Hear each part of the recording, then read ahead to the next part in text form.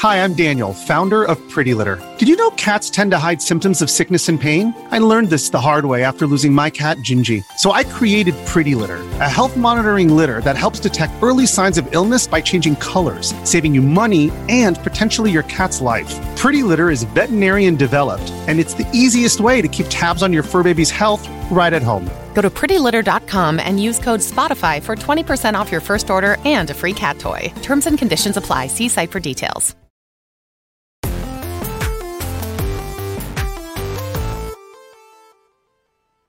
What's up and welcome back to Kind of Funny Games Daily for Friday, October 21st, 2022. Of course, I'm Tim Geddes, and I'm joined by the new face of video games, Blessing Adeoye Jr. What's up, Tim? How's it going? It's going great, Bless. How are you? Yeah, I've had better days, Tim. I came down with a cold after working with you guys for just 1 week. And so, it is what it is. But we have a setup to where I can work from home and still be in the studio virtually with this new setup, and it's great, honestly. Like, it's really seamless. I'm very impressed by this. It's very, very cool. Obviously, testing a lot of things out. This is a new iteration that we are trying, and I'm very excited to get to it. I've been seeing a lot of the people call-in shows over the week with PS I Love You, which you can go watch right now. It's the God of War preview with Greg and Janet, or with the X-Cast, where we had Paris call in, where Mike and Barrett and them absolutely crushed their Gotham Knights thoughts so far. So you can check out all those episodes as well. But Bless, how are you feeling? You getting better? Oh yeah, I'm feeling good. Thankfully, it seems like it's a light cold. Like, honestly, today I feel way better. Almost good enough to where I was like, I could come to the studio, but I wanted to be safe and not spread infection toward anybody. But yeah, it's funny. It hit me mid episode of KHD the other day where I was on with Greg, and I let out a cough, and I was like, ooh, that cough seems a bit more aggressive than my regular cough. Maybe it's the smoke juice that's getting me. Maybe I'm inhaling too many smoke fumes. But then right after, I was like, hey, Greg, I'm going to go home just in case. And then, yeah, yesterday I woke up and I was like, yep, okay, I'm definitely sick. But today I feel better. God damn it, Kevin. It's one of Kevin's going to infect you too. But it's one of those ones where, like, yeah, by tomorrow I think I'm going to be good, and I can't wait to come back next week. But for now, I'm just hanging out, playing these review games. I got all the time in the world to play a lot of games, let me tell you. Oh, yeah. And yeah, are you participating in review season? Are you playing them games? Oh yeah. So I haven't started yet, but I do have my copy of God of War Ragnarok, and this weekend I'm dedicating, because my thing is, there's been a lot of stuff going on, Bless. Like, obviously launching the studio, a lot of things to do, a lot of tweaking, a lot of the business calls, all of that stuff. And I have an hour here, 2 hours there, and I'm like, I'm not about to start this game and have to stop. You know what I mean? I want to have at least a nice 5-6 hour stretch to be able to really get in there and have some fun. But I'm excited to hear what you have to say, because today's stories include God of War previews, including yours, Resident Evil 4 remake previews popping out, and more, because this is Kind of Funny Games Daily, where each and every weekday we get together live here, twitch.tv/kindoffunnygames and youtube.com/kindoffunnygames to talk to you about all the nerdy video game news that you need to know. If you can't watch live, that's totally okay. You can watch it later on youtube.com/kindoffunnygames or roosterteeth.com. You can also get it as a podcast by searching your favorite podcast service for Kind of Funny Games Daily, and we'll be right there for you. If you want to get the show ad-free, you got to go to patreon.com/kindoffunny, just like our Patreon producers. Where they at? Just Fargo Brady on YouTube. Oh, it's Fargo Brady on YouTube, baby. There we go. I went off book, Bless. I don't know why I did that. You're a freestyle champion. That's what I try to do, but... You're like MC Jin on 106 in Park in that one season. Oh, my God. Shout out to Jin, man. Shout out to Jin. I met him a couple times, Bless. Would you believe that? Me too, actually. Really? I met him before, too, yeah. That is awesome. He made fun of me because when I introduced myself to Jin, I was like, hey, he was like, well, yeah, what's your name, man? I was like, oh, yeah, my name's Blessing, like from the Bible. And he was like, why the fuck would you introduce yourself that way? And I was like, I don't know, man. I'm nervous to meet you. I don't know, dude. I don't know. You're Jin. I'm here. I'm talking to you. Wait, Bless, is that a Bible name? Wait, say that again? I was saying, is that a biblical name, or do you mean that Blessing? as in like it is a blessing, which is something they talk about in the Bible? They talk about it in the Bible. Okay, yeah. Got it. All right, got it. Gotta love it. Speaking of Jin was in Too Fast, Too Furious. I don't know if you remember that. I do remember that. Maybe one day he'll come back. But Bless, before that, speaking of Fast and Furious, got to show off. Oh my God! Oh shit! It's my Vin Diesel shirt. Vin Diesel shirt. Kev, can you give me a 1 somehow? Is this a new joint? Oh my God! Look at this angle. Yeah, that was a bad choice of angles. That was my bad. It's not new. I just haven't been able to wear it in front of anybody yet, so I'm very happy. You wore it that one time where Nick called you out. I did. I wore it to when Nick accidentally booked a reservation at a sports bar for a lunch with Bruce Green. But this is my first time in front of you, beautiful people. Anyway, enough of all of this stuff. Today we're brought to you by Shopify and Raycon. We'll talk about that later. For now, let's begin with what is and forever will be the Roper Report. It's time for some news. We have 5 stories today. A baker's dozen. Usually that's where we smoke it, Kev. I know you don't really do this show, but that's the big one. That's where we get. Thank you. Thank you very much. A baker's dozen, everybody. Starting with story number 1, God of War preview roundup. This comes from Kyle Hilliard at Game Informer, saying the biggest question nobody wants to answer about God of War Ragnarok yet is what happens next. I don't want to ruin that story experience, and I won't, but I'm happy to share that if you think you should be excited for the next chapter or not, the short answer is yes. You absolutely should be excited. Ragnarok picks up almost literally where the last game left off, and in a tradition established as far back as the very first God of War game in 2005, the adventure starts strong. The opening quickly showcases huge production values from expert animators and artists, including Paula Coelho. Isn't that right, Kevin? That's right. Whoa. Very, very exciting stuff. The opening quickly showcases huge production values from expert animators and artists with multiple sequences that remind me why it takes years to craft these epic experiences. Characters both new and old appear, and the performances continue to be some of the best video games have to offer. One unexpected highlight for me so far has been the dialogue. Mimir joins you from the beginning this time, as opposed to partway through the previous game. The relationship between the 3 men, Atreus, is boy no more, feels something like a stern father, a talented but overzealous kid, and a smart aleck uncle who offers good advice. So far, God of War Ragnarok's living up to the unfair expectations we've laid atop its imposing, pale shoulders. The first 5 hours of the game are impressive, but it also manages to feel like the surface has barely been scratched. This one comes from the homie, Timur Hussein, over at GameSpot and Giant Bomb. In many ways, Ragnarok is familiar. Thus far, there are no major changes, additions, or subtractions that upend the way it feels or plays. That might not sound terribly exciting for those seeking a transformative experience on the same level as the previous game. However, the intent is clearly to ensure that there is consistency and cohesion between the two. It might seem stupid to point out this is a sequel that feels like an extension of its predecessor, but given the time between releases, there was a real chance there could have been drastic distinctions between the two. It happens a lot for various reasons, and you only have to look at the disparities between Last of Us 1 and 2 to see the impact that can have. The long and short of it is that I very comfortably slipped back into actually playing the game, but far from being disappointed by this familiarity, I actually found it helpful in getting immersed in the world of God of War again. Bless. Having said all of that, what has been your experience so far with God of War Ragnarok? Yeah, I would echo the same thing that Timur's talking about here in terms of this new game feeling like an extension of the previous one. Of course, I do want to shout out PlayStation. They provided us with codes. And then also want to shout out the fact that I didn't get to be on PSLW yesterday because I was sick and I didn't want to ruin my throat because I had a sore throat. And so this will be my own preview of the first about 4 to 5 hours of God of War Ragnarok. And yeah, like jumping back to the point Timur is making here, right? It feels like such an extension of the original God of War in the way that I think my biggest fear going into it was to the idea that God of War Ragnarok would feel like it is just doing more of the same. We talk about it with God of War 2018. We talk about it with The Legend of Zelda Breath of the Wild and its sequel, right? Hey, how do you iterate on something that felt so fresh and so new and so innovative when it came out, right? Because that's what God of War 2018 did. It came out and it totally redefined what God of War was. It totally redefined it in terms of what the story could be, in terms of what the perspective was, right? You're no longer getting this top-down camera. You're getting it behind the shoulder.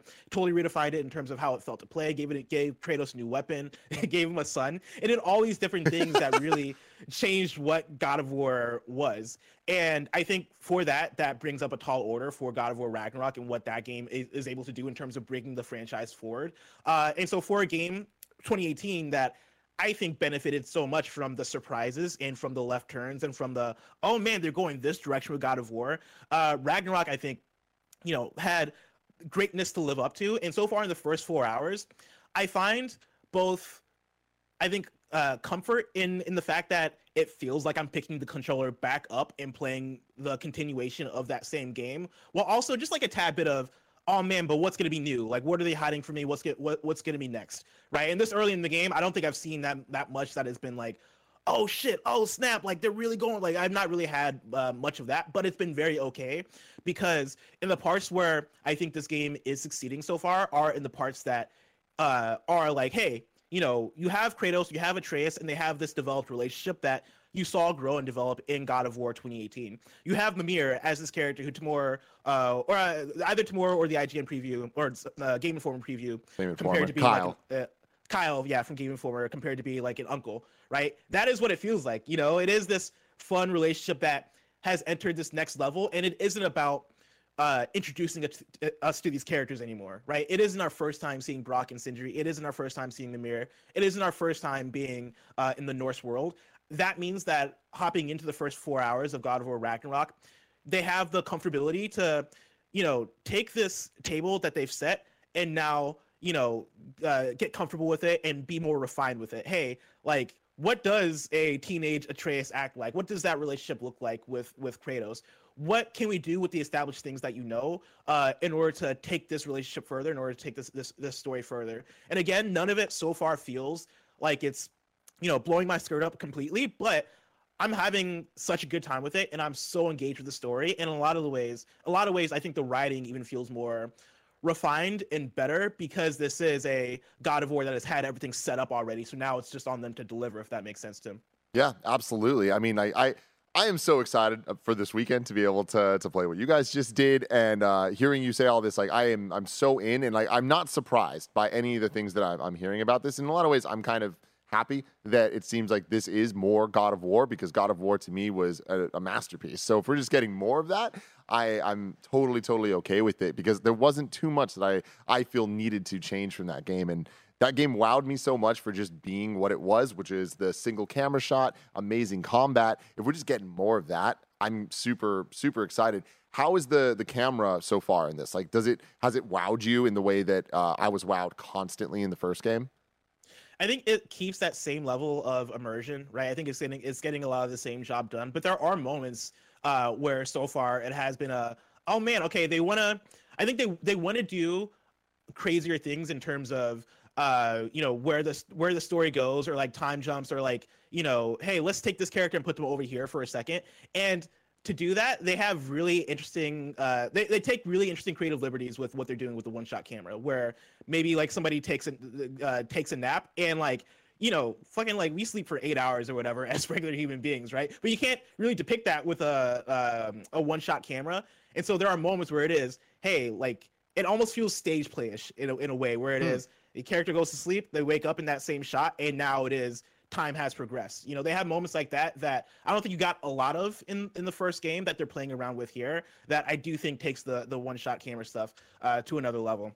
And to a similar point, I look at gameplay as well, in terms of a thing that God of War 2018, you know, established as a step forward from the God of War games of past. And a lot of that feels the same here too, but in small ways they tweak it and find ways to bring it forward in ways that I like. You know, there's a brand new skill tree with new abilities. There's now new shields that you can pick up and equip. One of the first or some of the first shields that you encounter when you talk to Brock and Sindri is like hey, you can buy a shield that is good for parrying, or you can buy a shield that is easier to use but will maybe not get as much reward out of it. And I saw that choice and I was like, oh, give me the parry shield. I want to parry. Like, the parrying sounds fun. You know, they have that. They have abilities now where you can charge up the Leviathan Axe, or you can charge up the Blades of Chaos. And with the Leviathan Axe, you're essentially like adding in this freeze element to it, to where it's like, I'll just call it like an over freeze. Now if you hit enemies with it, that'll do more damage and freeze them more. And with the Blades of Chaos, it's the opposite thing, where you apply this like fire quality to it, to where you power it up and now it has a different effect when you hit enemies with it as well. And so they're doing these small things to combat that I think does make it more engaging. And the enemy variety this time around I think is a bit better in terms of the fact that I've not fought one troll in a mini boss fight so far. All the mini bosses seem varied and diverse, and I've not had any repeats so far, and I really like that, because that was one of my complaints from God of War 2018. You know, I got bored by the time I got to my 4th or 5th troll boss. Yeah, they've gotten better about that this time around too. And so yeah, there have been all these small refinements that I think have taken it a step forward. And the story is carrying it all. The writing is really good so far, and I wrote into the PS Love You with this, talking about this as well, but I can't wait to see where every single story turn takes me. Like, whenever I'm not playing, I'm antsy to get back to see what happens next. Fantastic, man. I cannot wait as well, and I'm sure so many people watching right now feel the exact same way. But there's a lot to be excited about in the video game world. Bless. Yesterday, there was a Resident Evil showcase. We got a whole bunch more from Resident Evil 4 Remake, which they are just calling Resident Evil 4. So that leads us to story number 2 with our Resident Evil 4 preview roundup. Dale Driver at IGN says, during my play session, which began at the very start of the game and concluded just after the villager onslaught, everything felt equal parts incredibly familiar and unsettlingly different. The sequence of events was almost identical, but the graphical and design improvements made locations feel noticeably more lived in, claustrophobic, and haunting to explore. Despite my experience with the original, I still found myself nervously tiptoeing around every corner with the anticipation that at any moment something unexpected could happen.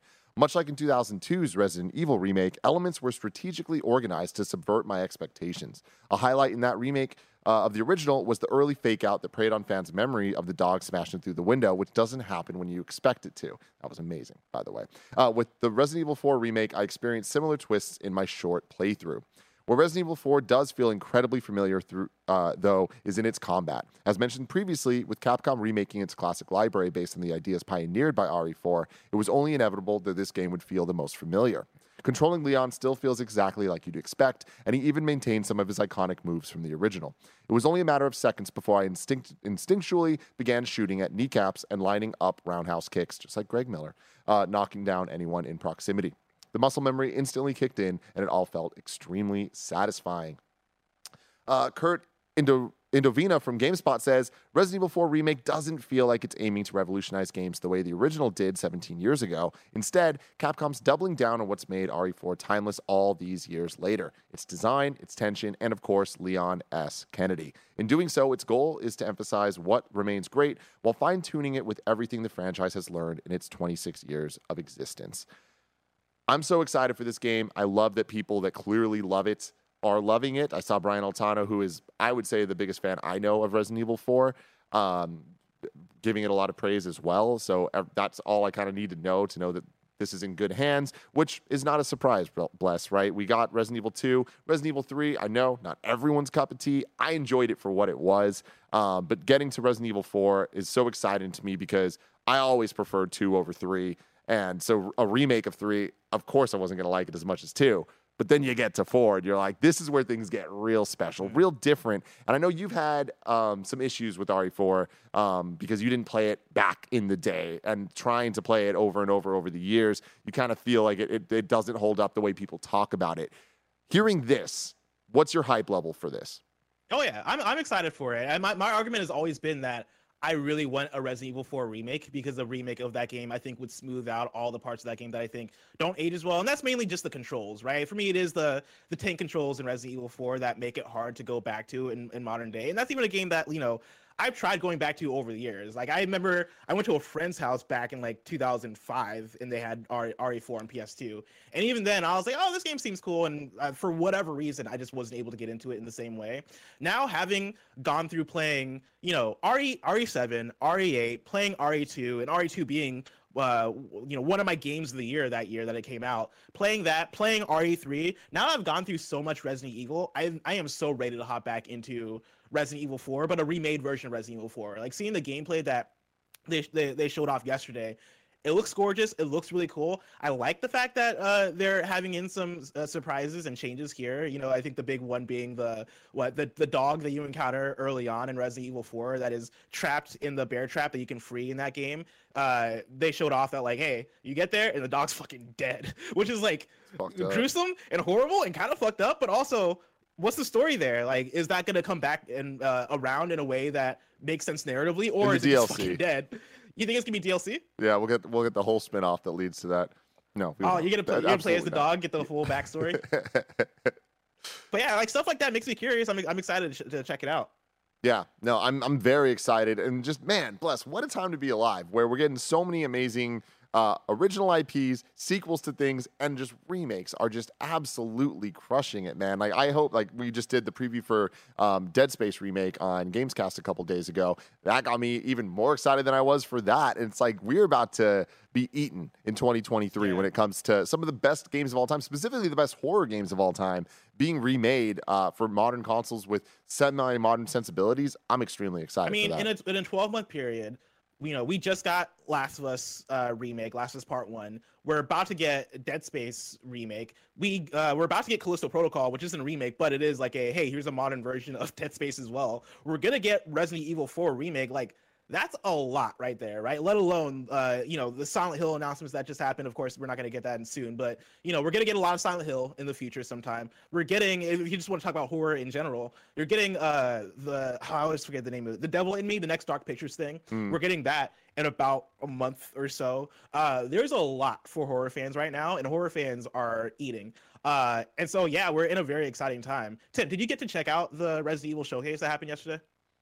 No, I mean, I just skimmed through some of the things. The RE4 stuff was what I was mainly excited about.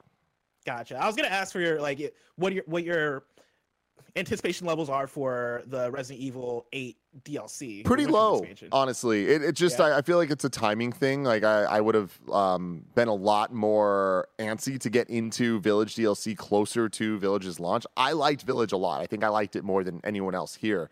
And I it's one of those things where if people are saying, oh, it's really good, and when it comes out, then I'll probably be a little more motivated to get to it. But there's just so many games coming out right now where it's like, when you have the options of playing things like God of War or soon to be blessed, Sonic Frontiers.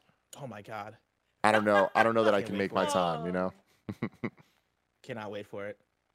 Where are you at with Sonic Frontiers? Because it's funny because we don't have the game yet, which is normal. But also now that I actually have like God of War Ragnarok in my hands, I have a lot of other games in my hands right now that we're reviewing. I keep blocking out the fact that Sonic Frontiers is around the corner. Like, that game can come in to our inboxes at any moment. Any moment. Like, are you nervous? Also, are you scared? Are you excited? Let me put it this way, Bless. I don't expect we're going to get the game any moment. I expect we're going to get the game. What's the release date? I think we're going to get it then. It's the day before God of War Ragnarok, I believe. So I think the 8th. Yeah. You think we're going to get it the 8th? Honestly, I wouldn't be surprised if we get it the 6th or something. Like, I don't know. We'll see. I don't remember. Like, I'm trying to think back to how Sega normally does things, and I don't know that there's any pattern to look at. And we'll see. But okay. All that shit aside, I am excited for Sonic Frontiers. Like, we've both played it. There's enough in it that is what we like about Sonic. There's a lot of stuff that I'm a little trepidatious about, but hey, of course, we'll see. That's Sonic. That's part of the journey. That's you part gotta of the journey, man. About it. Part of the journey. Moving on to story number 3. Pokemon Scarlet and Violet's NPCs are getting a big change. This comes from Casey DeFreitas at IGN. Everyone knows if you make eye contact with another Pokemon trainer, you must battle them. At least that's been the rule for generations until now. In Pokemon Scarlet and Pokemon Violet, you'll have to actively choose to talk to an NPC to battle them. We had the chance to go hands-on with the upcoming Pokemon games, which we wrote about in our detailed Scarlet and Violet hands-on preview. You can check that out on IGN. And in the session, learned more about some new mechanics, including the removal of mandatory trainer battles. To be clear, there may be areas where NPC battles are forced, but in general, the rule we've all grown accustomed to making memes about is no more in Scarlet and Violet. When we first encountered an NPC in our hands-on session, the NPC did not initiate a battle or dialogue when we walked in front of them. Nintendo reps specified that the icon above the trainer's head signified they would battle us, but only if we initiated by talking to them first. And that's how it would be throughout the rest of the game. This may seem like an astronomically small change, but has big implications. Generally, a gauntlet of NPCs in older games, random wild Pokemon encounters, increase the perceived difficulty of an area, forcing players to prepare for the slew of battles to come, or else retreat when their Pokemon become worse for wear. Doing away with both mandatory trainer battles and random Pokemon encounters removes the barrier to exploration. Any thoughts on this, Bless?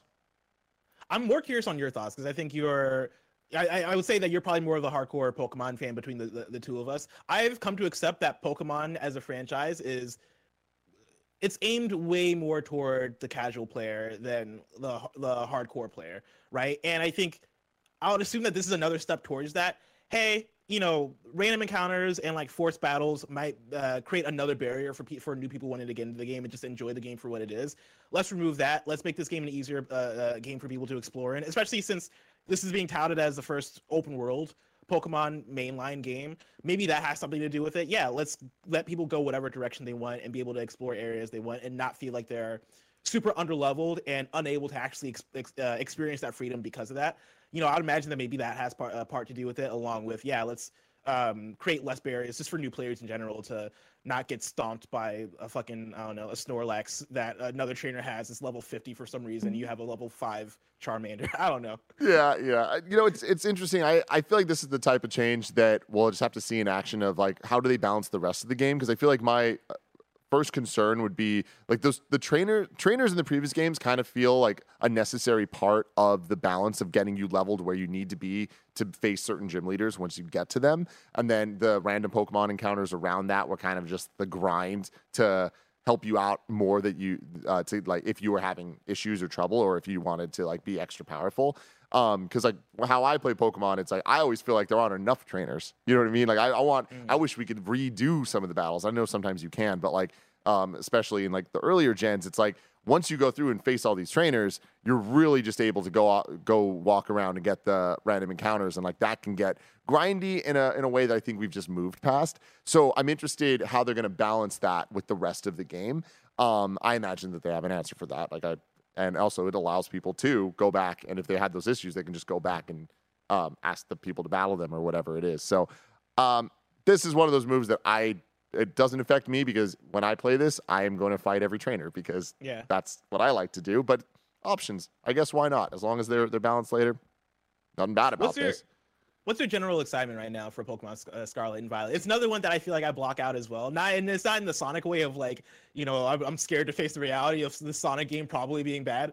But like with Pokemon, I feel like we get so many Pokemon at such a rapid pace that like now I'm like, oh yeah, there's another one around the corner. Okay, cool. Like I'll play it and I'll have fun with it and then I'll move on with my life. But with this one, you're getting an open world. You're getting, they talked about the 3 different like I think narrative paths where it is you can do these things in any order, and you have like more freedom in how you approach the game's various storylines. That sounds new. That sounds cool. Again, you have it in a new region, right? I forget the name of the region, but like you have new Pokemon. You have it having those traditional Pokemon trappings in that way as well. Like, are you excited for Pokemon Scarlet? I'm really sad to say I've never been less excited for a Pokemon game to the point that I don't know if I'm going to beat this one. Like, I feel like this might be the first new gen of Pokemon that unless it wins me over, I feel like I've just had a lot recently. And at some point I need to realize that they're not giving me what I want, and that's okay because they're giving millions of other people what they want. And hopefully I can find some things to love in this one. But from what they're showing so far, I'm not expecting it. And even if it's not even so much about this one as much as I'm just burned out on Pokemon. There's just been a lot of it. And me and you had such a bad experience with the Gen 4 remakes that it just really soured Pokemon for me. So we'll see. What was the last time Pokemon really hit for you? Because it sounds like, from doing our previews/reviews of Pokemon, the one that came out at the top of the year, that was the older Pokemon region. Pokemon Legends Arceus. Yeah. From Pokemon Legends Arceus, it sounded like you weren't into that. From Pokemon Brilliant Diamond and Pearl, it sounded like we weren't into that. Mm-hmm. Did Sword and Shield get you in? Like, what was the last time you were like, yeah, fuck yeah, Pokemon? Sword and Shield had things that I liked about it for sure. I had a good time with it, but I feel like it wasn't as like some of the things that excited me most. I feel like the problem with Pokemon is it iterates so slowly that like even when there's one cool new thing, it's like, oh man, the next one's going to be great. But then when you get to the next one, it kind of just feels like they add one other new thing that's like, oh, the next one. And that's why this Scarlet and Violet seem to be combining a lot of the things that I'm talking about, like the wild area being bigger and like the all the stuff from Legends and the multiple story paths. Like all that stuff sounds great. But the last Pokemon game that I truly was like, I'm having a great time throughout the entire journey was Sun and Moon. Yeah, Sun and Moon. I really enjoyed the breaking up the format instead of having the gyms, having the trials. I don't think they all were done perfectly, but I had a great time playing that game and I didn't feel burned out. X and Y was great as well. Before that, I feel like X and Y was like a fun getting back to it moment for a lot of people playing Pokemon. So yeah, I would say it was back then, which is not that long ago, but you named a lot of games in between that, right? So I feel like that's kind of like the burnout started with Sword and Shield, and then we've had multiple games since then that I've kind of been let down by personally. But I hope this game is awesome. I'm always going to be rooting for Pokemon. I want the games to be fantastic, and I want the players to love them. Like, I really, really do. And I think that Pokemon Company is capable of putting out killer games that satiate the needs of their fan base. For some reason, it seems like they don't like doing that often, and that can get really frustrating. Mm-hmm. Is there a thing, like, what is the thing Pokemon Company can do to Pokemon to get Tim Geddes back on 100%? And do you think there's a reality where they actually do that thing? Anything is possible these days. And there's been so many projects that have happened that I have just been blown away by. It's just surely existing. So it's possible. I think it's highly unlikely. And what I would want is, like, it's so cliche, but it's like, I just want something that is a little more grown up. I want a franchise that I grew up with to grow up with me. And a lot of people out there would be like, it's for kids. It's like, yeah, keep making it for kids, but then also you can make it so it's for other people too. Look at so many other IP that do similar things, right?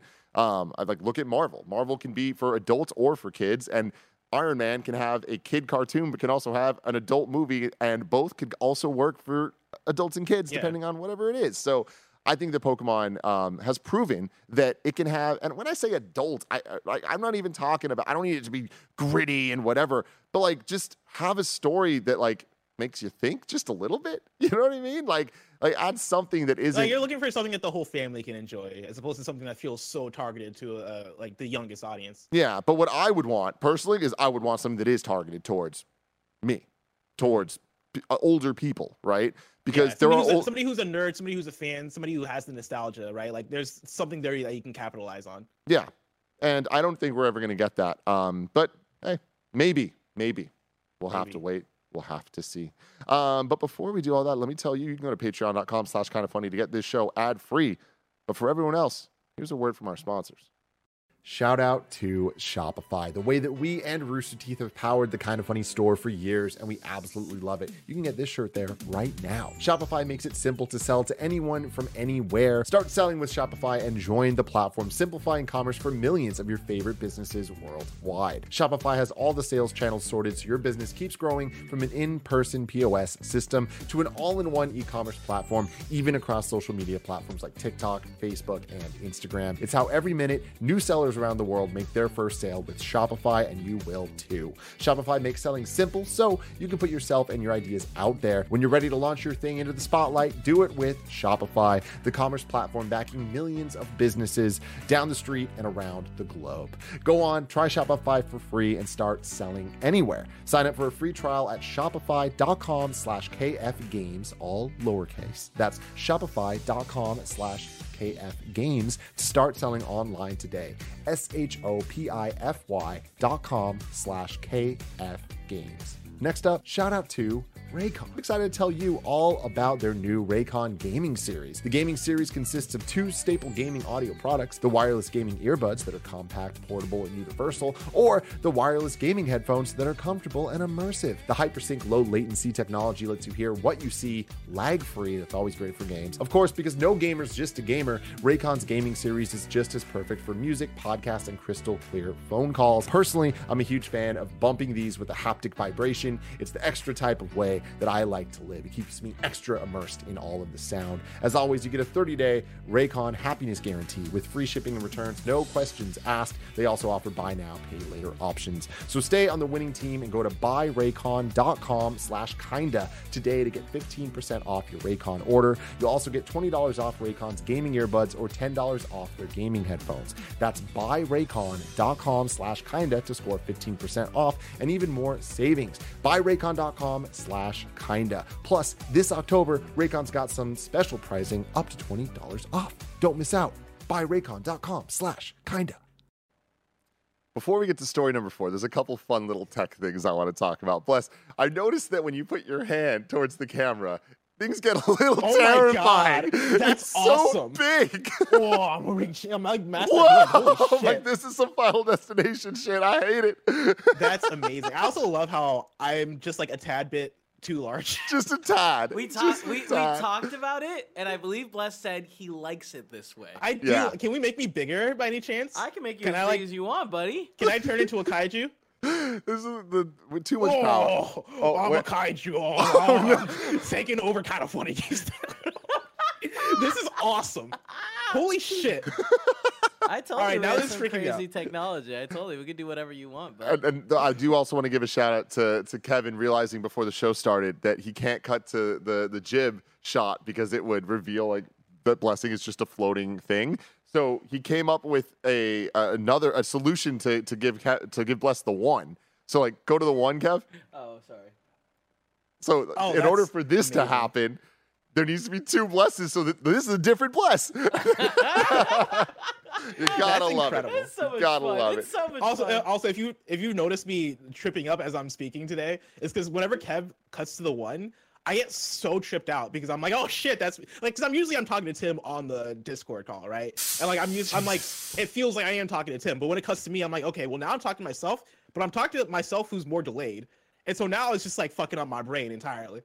You gotta love it. It's really cool. Story number 4: Platinum publicly backs Bayonetta's new voice actor. This comes from Chris Scullion at VGC. Platinum Games has publicly stated its support for Bayonetta's new voice actor while also attempting to diffuse the ongoing debate around the role's previous performer. Last week, Helena Taylor, who voiced Bayonetta in the first 2 games, posted a series of videos on Twitter asking fans to boycott the 3rd game, claiming she was offered an insulting fee to reprise her role. Sources then disputed Taylor's claims, suggesting the fee offered was higher than she alleges, while Bayonetta's new voice actor, Jennifer Hale, posted a statement expressing her hope that everyone involved may resolve their differences in an amicable and respectful way. Although Platinum Games Vice President Hideki Kamiya posted a series of tweets about the ongoing controversy, a public statement attributed to the company itself had yet to be posted until now. So this comes from Platinum Games. We at Platinum Games offer our sincerest appreciation to everyone who has contributed to creating the Bayonetta series over the years, as well as the community that has served as its foundation. We give our full support to Jennifer Hale as the new Bayonetta and align with everything in her statement. We ask people to please refrain from any further comments that would disrespect Jennifer or any of the other contributors to this series. Bless, I can't wait to stop talking about this. Yeah, and I think we're starting to wind down on it, right? Of what the narrative of the story is, right?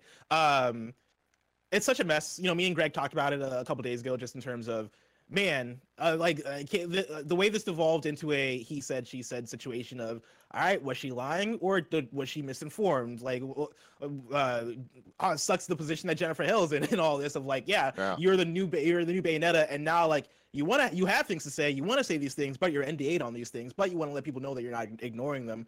Like there's so much in here that is like, man, it kind of sucks for all the people involved. This is one of those things that you would have hoped could have been settled privately, right? Like behind closed doors, but now it is just being dragged into the public of people now having to point fingers back and forth.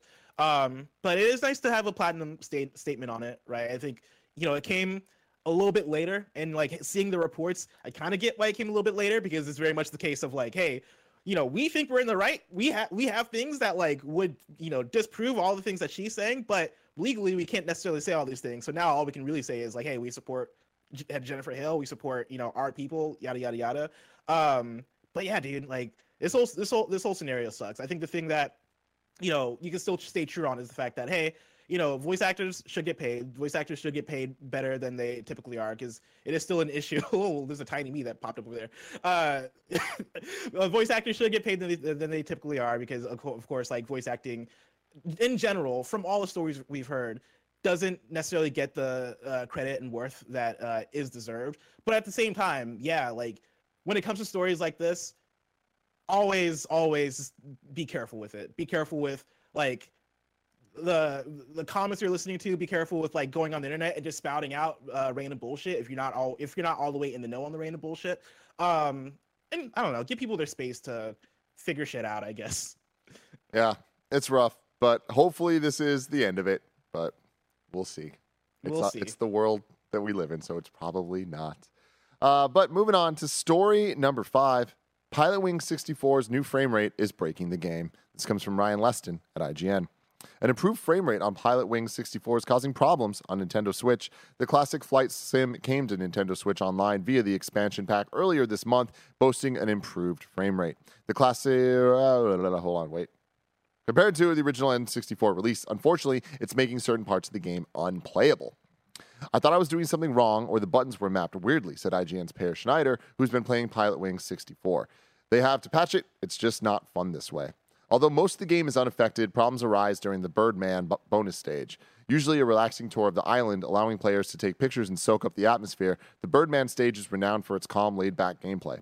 The player suits up with a large set of wings, hitting the A button occasionally to keep the Birdman in the air. Unfortunately, the timing of these flaps was originally tied to the game's frame rate, so you can see where this is going.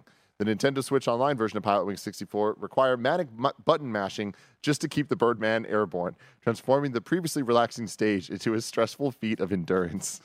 The level can still be played, especially... They stole the relaxing moment, Tim. They took it from them. Especially if alternating between the A and B buttons to flap, but it's not quite the same sedate experience as the original. Hopefully Nintendo will address this in an update. God, I love this story. Bless. If you're an audio listener, I implore you to come watch the video version to see the example being made live. Shout out to the Twitter user that posted this. Of like, yeah, this relaxing stage that's supposed to be laid back and easy. This person is tapping away. This is trying their hardest to pass the stage, and they just fucking fly into a wall. God bless Nintendo for not giving a fuck about making any sort of thing having to do with emulation or like being able to play legacy games work. They don't care. They're just like, oh no, man, shovel this emulated. Hey, Nintendo, should we do anything to make sure these games run well? No, just shovel it onto the platform. I mean, it seems like they're going back and fixing these things, right? Like all the problems that we've like. Well, let's keep an eye on this. Do they fix this? Because it's one of those weird things where it's like there's problems and people need to find the problems. And be like, oh, there's an issue with it, you know. But it keeps happening. Like, did nobody try this out? Because here's the thing: it'd be one thing if it's like, oh yeah, these small bugs, these small glitches happen. Oh man, you know, how are we supposed to figure this out? One of the stages of the game just doesn't work. But it's a bonus stage, right? Like I kind of feel like this is for like the hardcore people who love this game, like Per Schneider, and they're feeling like, man, I've been playing this game for the last 40 years, and they're fucking it up. They're fucking it up, man. I'm looking for my relaxation. I just want to be a little Birdman, you know? I've been there. We've all been there. God. I've been there, man. God bless Nintendo. I'm sure they'll fix this, but it's hilarious that this is the case. Because again, like we talked about this, I feel like we keep having this conversation with Nintendo Switch Online and the N64 games that like, oh man, Legend of Zelda: Ocarina of Time is out, and like the fucking water temple looks weird when you're fighting Shadow Link for whatever reason. Oh man, this thing is weird in Mario 64. Oh man, like I think I feel like the hits keep coming for the games in Nintendo Switch Online, and honestly, like they're not that big of hits because let's be real. Right, I'm the number1 Nintendo 64 fan here, and like, I ain't playing these games like that, right? Like, how many people are really being affected by this shit? What's going on here? Oh, great! Is this Snowbike Mike? Oh, what's up, Snowbike Mike? How's it going, Snowbike Mike? Little ghost detection. Oh, he's back in. They're back. They're doing the thing again. Tim, do you remember in like Cartoon Network or just in other cable channels where you would have other shows invade like the lower third? And it'd be like, oh yeah, by the way, like a new episode of Sonic is coming. Stay tuned for that. At 7 p.m. This is like what did you turn me green? He's a ghost, Tim. He's a ghost. We're gonna bust this ghost, everybody. We're gonna bust this ghost. We're busting them on Twitch and YouTube right after this when they're done nerding it up, nerds. Oh, bless. I do remember that. I do remember that much simpler time. Well, that's pretty much that. That's pretty much that for us. Holy cow. Toys. Yeah. Great toys. Yeah, God. I love this. But this so much. To finish up my point, right? Mm-hmm. I'm sure it's a very small crowd that is being affected by this one level in Pilot Wings, Nintendo 64 for Nintendo Switch Online not working the way it's supposed to. It just hurts my heart. It hurts my heart. I get Nintendo it. doesn't care enough to be like, hey, somebody in QA play through this whole game for us. Yeah. Before we put it out on the platform. Get to the relaxing part. Man, I bet you there's some kid right now that's super sad and being like, I played through so much of the whole game. I just didn't know anyone would. I just didn't know that anyone would get that far. I didn't know there were bonus stages. Oh, man. Will Nintendo ever fix their problems, QA test the relaxing parts of other video games, Bless? I don't know. But the answer to that question is so far away. If I want to know what's coming to mom and grop shops today, where would I look? You would look toward the official list of upcoming software across each and every platform as listed by the Kind of Funny Games Daily Show hosts each and every weekday.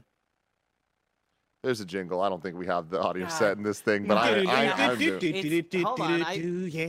It's missing. God damn it. I hit the button. I was really excited. We have it. We have it. I don't even know where. What is that, a media source, you think? Probably. Yeah, maybe. Interview. Oh, me and Bless say that. We don't know. I don't know. What does a media I don't know source what your sounds scenes right? look like in OBS. Sounds right. Oh, Oh, today. they can hear it. They can hear it on the stream. You guys just can't. Oh, they can. Yeah. There we go. Out today, Gotham Knights on PS5, Xbox Series X and S, and PC. Oh, yeah? Yeah. Let me know when it's done. It's done. Oh, fantastic. Gotham Knights is out. New Tales from the Borderlands on PS5, Xbox Series X and S, PS4, Xbox One, and PC.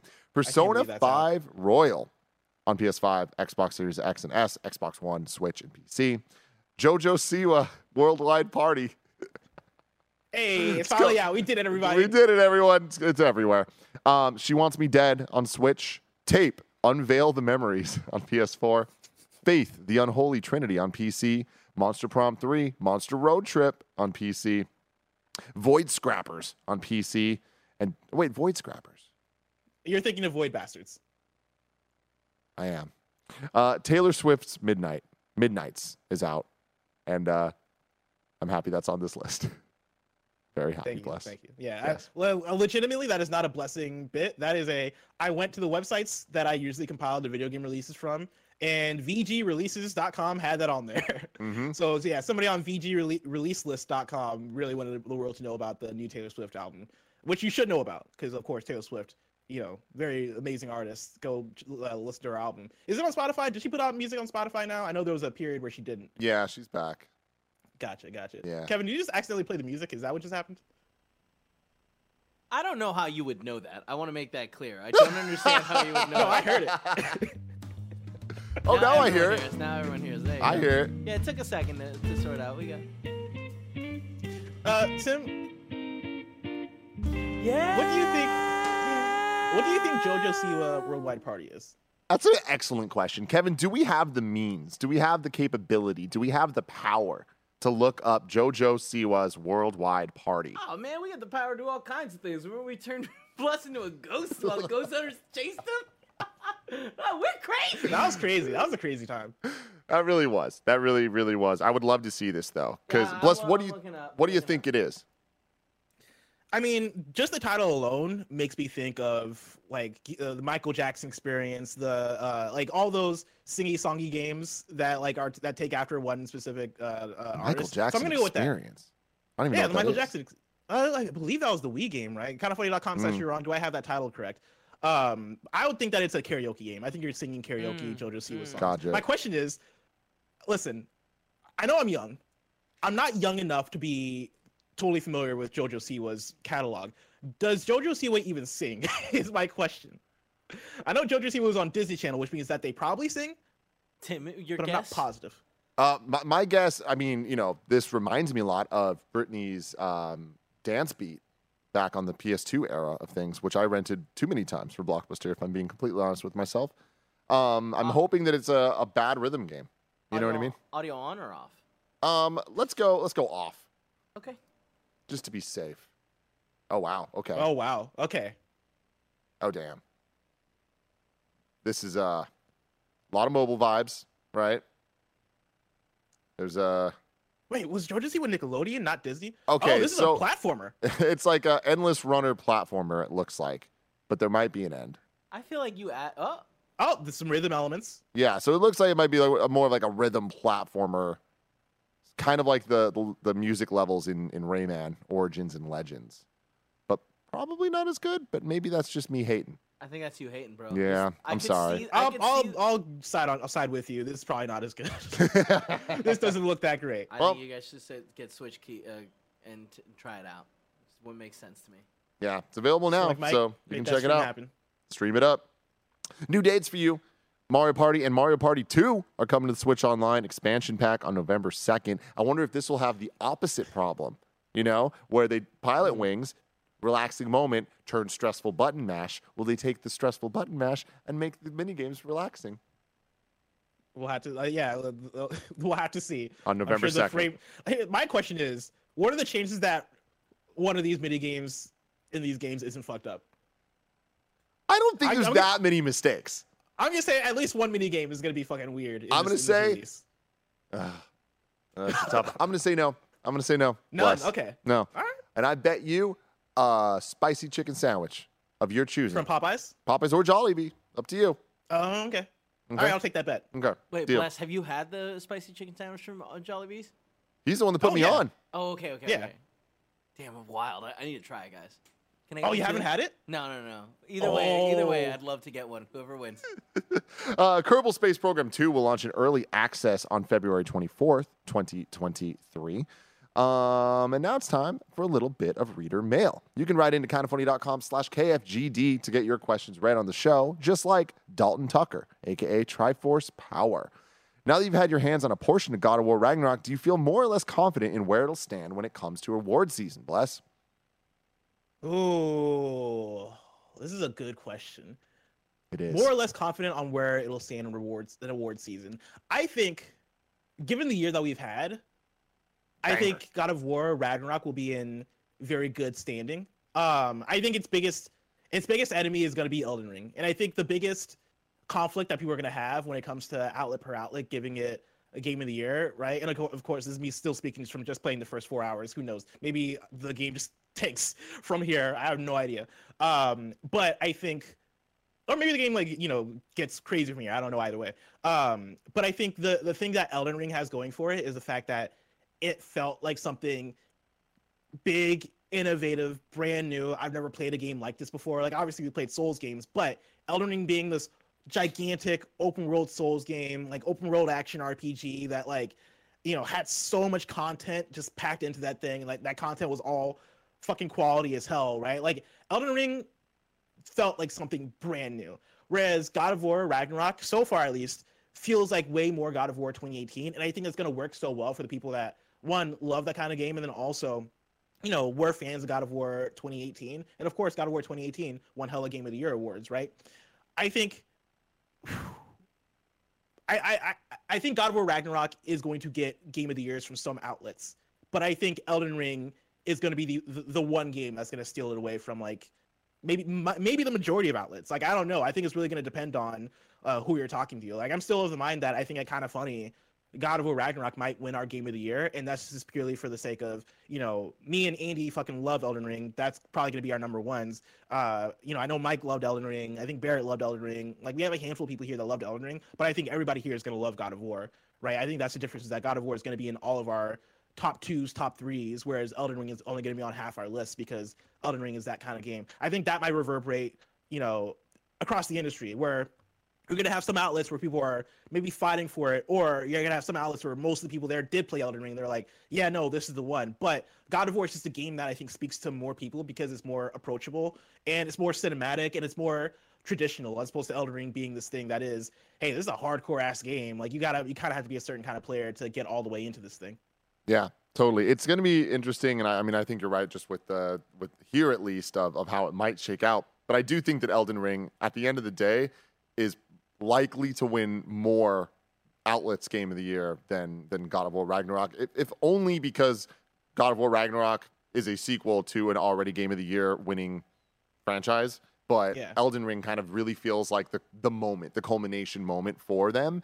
And I feel like they're going to get their flowers for that, despite Sekiro winning Game of the Year at Game Awards even, right? Just a couple of years ago. But I think that this is different, right? Elden Ring was a revolution for a lot of gamers, and really got a lot of people into that style of game for the first time. So what I'm interested in is where things like Kirby fall, right? Because to me, so far, Sifu's still my number one, and I'm honestly going to be surprised if Ragnarok beats it, because I think that Sifu did. Wow. And there is just something about the freshness. There's something about it being a new thing that is exciting, despite God of War. In my mind, I'm going in God of War expecting to think it's a 10. And it's yes. I think that, to me, it probably will be, unless it lets me down. But from everything I'm hearing, it's not going to. Having said that, though, Game of the Year to me means a little bit more. But I think Kirby deserves a little bit more love. And I don't know what the vibe totally is at Kind of Funny with it. I don't remember where everyone's at, but fantastic video game. And at the very least, Bless, we're about to have potentially the greatest Game Awards orchestra medley that we've ever had. Oh my God. Yeah. Because I can't wait to hear that Kirby music. Just well, bang.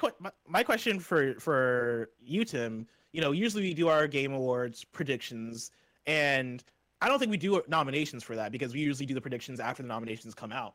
So just speaking on predicting on nominations, 5 to 6 games get nominated. What games do you think end up in there? I think the easy choices currently would be Elden Ring, God of War. I could see Kirby in there. Kirby's, yeah. Kirby for sure. I think we get Kirby, God of War, Elden Ring. Those are locks. Horizon. Horizon. I can see Horizon in there. I'm going to throw out, and this one would shock me, but it would make me happy. I would love to see Immortality in there. I think that one's tough because this year is the year of the indies, and there's so many strong-ass indie games. And I think we're going to get maybe 2 to 3 indies in there. The question is which ones? Is it going to be Immortality? Is it going to be Cult of the Lamb? Is it going to be Neon White? Is it going to be Tinykin? Like, what are the indies that break through and make it in that way? Is it going to be As Dusk Falls? There are so many dope-ass indie games this year. Sifu alone. I'm gonna say Sifu's in there. I feel like Sifu's in there, but we'll have to see. The recency bias and all that is a real thing, and Sifu was a long time ago. So I'd be interested. I do think that when it comes to these award shows, there's always that the split vote situation where it's like, when it comes to similar type games, or not even similar type, but like similar vibes or similar ideas, like indie even being a bucket, right? Where indie games can mean anything, but I can see them kind of splitting the votes in different ways. So it's going to be an interesting year. I think it's going to be a good year, no matter what, right? Like it's going to be a fight at the top. But also, I think when you start getting down into the other award categories, like the action adventure or just action, all that stuff, I think we might get like a nice breadth of more games winning awards than we've seen in the last couple of years, where I feel like usually it's like, oh, okay, God of War won everything. I don't think that's going to be the case. Although Elden Ring, man, Elden Ring, dude. It has the Elden juice. Ring is such a I can't believe how many check boxes it checks off in terms of all the things that it's doing, right? Like thinking through the different categories, Game of the Year, if I was to pick right now, I would give it to Elden Ring. Best soundtrack, I would probably give it to Elden Ring. Best action adventure, I'd probably give it to Elden Ring. Best action game, I'd probably give it to Elden. Elden Ring kind of checks every single box, and of course, when it comes to voting, I think oftentimes it is that thing of, oh man, Elden Ring can't win everything, right? So maybe we should give XYZ game the nod for best action as opposed to Elden Ring, because of course we know we're going to give Elden Ring the Game of the Year thing, right? I think that conversation might funnel down. But yeah, I think if there's any chance of any game killing it in categories in that way, it probably will be Elden Ring. And I guess God of War too, because God of War, when you're breaking things down into individual aspects, man, when you're talking about polish, best performance, God of War is probably in the running, because I can't remember exactly who won last time, but I would think that in 2018, God of War probably won best performance, because I guess it'd be between that and Red Dead, because there are some really good performances in Red Dead as well. Yeah. Either way, those two games have it going in terms of their individual elements being polished as hell, and I could see that being the back and forth. But I hope that we see more, varied inclusions, because there are this year I think has so much opportunity for a lot of the indie games coming up and getting shout outs, because again, there's a lot of great games this year that bring a lot of different things to the table. Absolutely. Bless. Looking at kindoffunny.com/you're wrong, where you can correct us when we get things wrong. We nailed it, Bless. Little adding, little editorializing, but no corrections. Looking good. And next week's hosts are Monday, Greg and me. Tuesday, Bless and me. Wednesday, Bless and Greg. Thursday, Bless and me. Friday, me and Bless. A lot of me. It's exciting times. Love to be here. The Kind of Funny Studios. Love to have you here, bedroom. Love having you there. I'd rather. There's two of you. This is so weird. This is so weird to say. I'm the bigger one. The bigger one is me. If you're watching live after this, you got a little taste of it, but you're going to get more Ghostbusters with Greg and Mike. That's going to be a lot of fun. You can check that out on twitch.tv/kindoffunnygames. If you're watching live, you can just stay here. Or if you're watching on youtube.com/kindoffunnygames, you're going to have to go find the other live stream, because we have to cut the Games Daily one to go over there. So go. It should be there now. You can be able to just pop in. So then when they start, you're like, whoa, we're busting ghosts. But anyway, until next time, it's been our pleasure to serve you.